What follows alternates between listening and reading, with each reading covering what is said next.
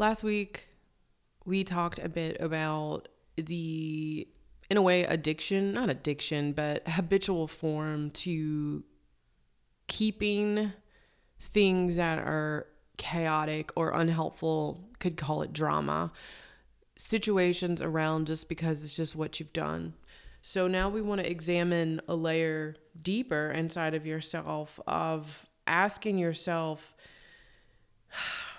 where are the layers inside of you that's looking to shed, that's looking to molt, that's looking to expose itself in new ways?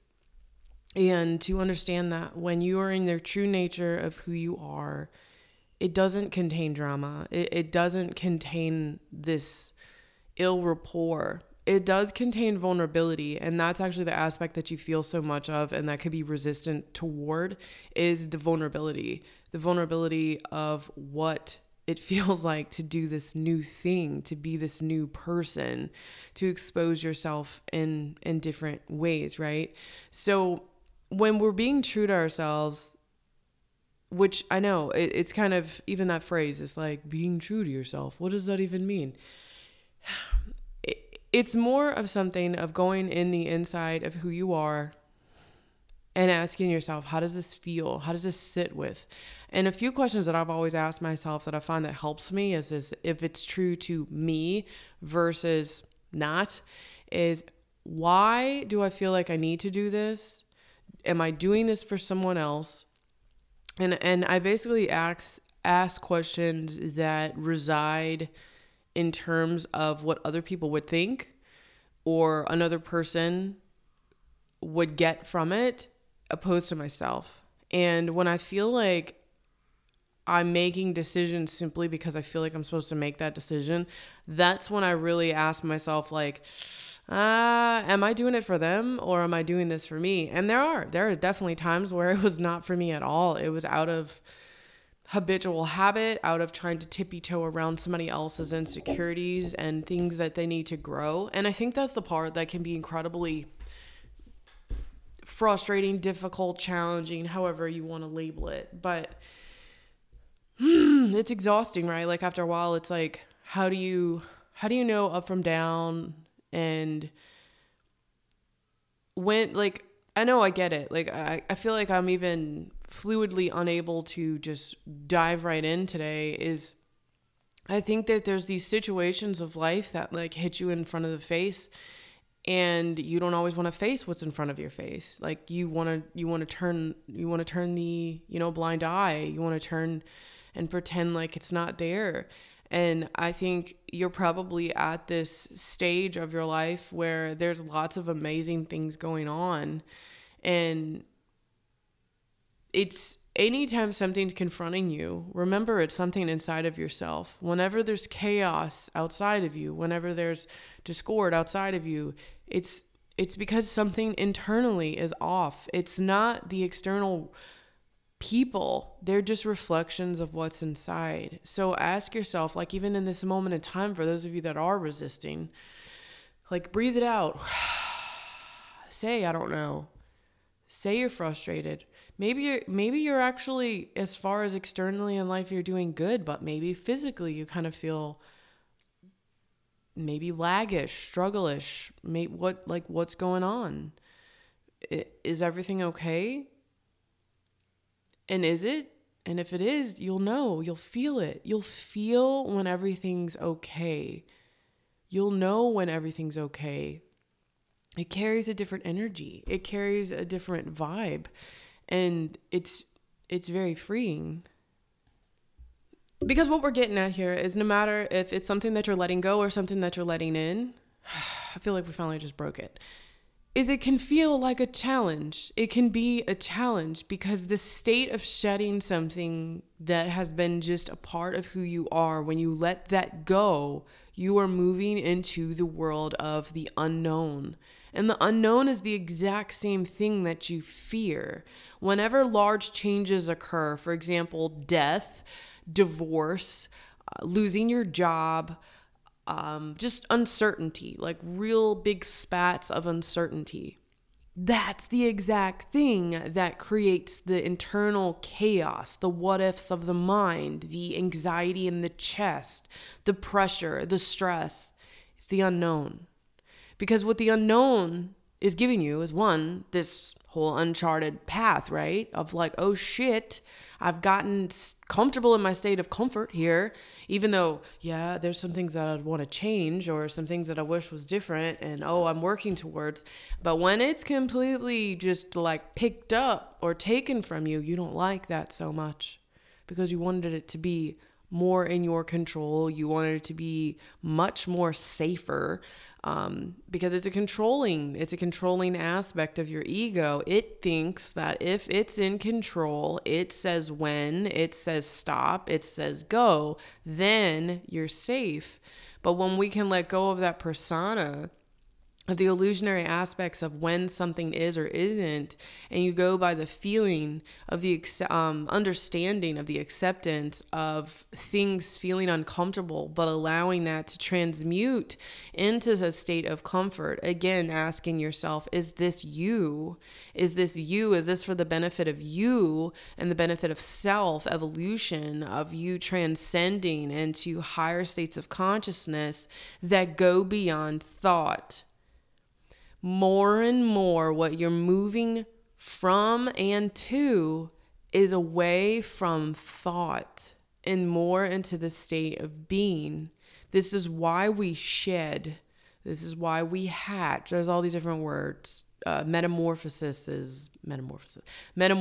happen, shifting, and all these words. You are literally just relinquishing the ties of the ego. It's not the enemy, but it's also not your controller when you realize that you get to be in control of yourself.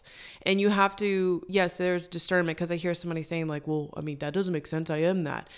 No, it's your brain, your ego, these thoughts in your brain are not you. They're not you at all.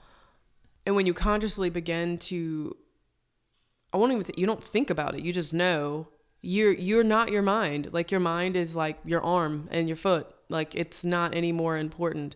And we come from this place, consciousness, true, like evolution of consciousness, what you're moving into is not from thought. Like almost all the things in your head isn't even your own thought. Like that's not you. They're not even you. They're not even who you are. They've been bamboozling you along the entire way to get you to believe that that's what you are. So let's just do how we're going to continue, however you want to say it. I just feel like let's do a little breathing together, a little bit of allowance, a little bit of letting go. And it's fine if you're driving, just don't close your eyes. You'll still be present. You'll still be completely, fully aware of your environment. And it's just, everything can happen behind the scenes as it already has been your entire life. So take a deep breath in and out, and in and out. And then we're going to begin just talking to your brain. You're going to let it know that it's safe. You're going to let it know that it's been on this long ass journey.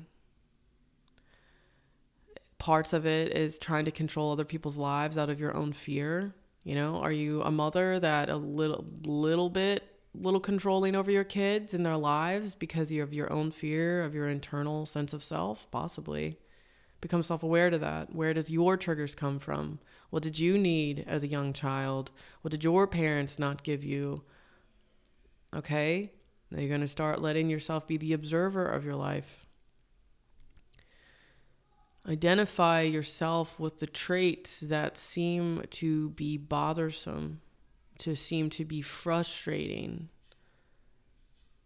Not because something's wrong, because you're evolving out of the controlism of the mind. I am not my thoughts. I am not my mind. My mind does not control me. I control me. I control self. I am self. I am I am learning me as I let go. I realize what's in front of me. I realize who I already am. I'm not finding anything. I'm letting go of limitation. I'm letting go of limits. When I let go of limits and limitations, I'm letting go of the programmed and the preconceived notions that have been told of what I need to be, how I need to be, when I need to be, how I should feel. Each and every day in every way, I'm letting that go. Each and every day in my own way, in my own terms, I'm letting myself be at peace with me, the learning of who I am, the forgiveness and the grace and compassion of what I get to allow myself to see that I already am. Each and every day in every way, I'm getting better and better at trusting myself. Each and every day in every way, I'm forgiving myself. Each and every day in every way, I'm loving myself. I am being more compassionate to myself. Self is what matters. Loving myself relinquishes the judgment and the separation in my external world. Whenever I have dispersion, dissection, discord in my external world, it means that I need to love myself more. I self, am the controller of my destiny, of my emotional feelings that I have in this human experience. I do want to have perspective. I do want to have polarity. But I also get to do it, if I want, with ease, with compassion, with freedom, and with an unbiased precedent behind the things that I experience. I can do it detached, yet still have all these experiences. I get to see them, feel them, and experience them as they are, opposed to the heavy, limited ties that I believe psychologically that it needs to be. Each and every day, I'm letting myself trust myself in new ways. Each and every day, I'm allowing myself to forego the thoughts in my mind to dictate my next moves, to dictate when, how, and where I shall let go or call in something else. I am a limitless being. Each and every day in every way, I'm learning to trust that in myself. No matter how foreign it sounds, I know that there's truth inside of me. And more, I'm learning to trust myself. I'm learning to believe in myself, and the decisions that I make are not coming from my head.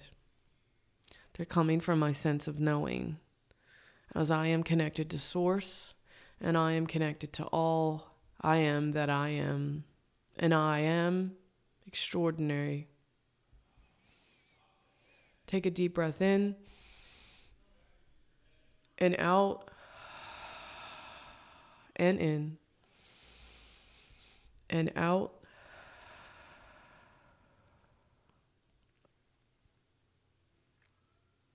And just remind yourself that you're evolving past the ego.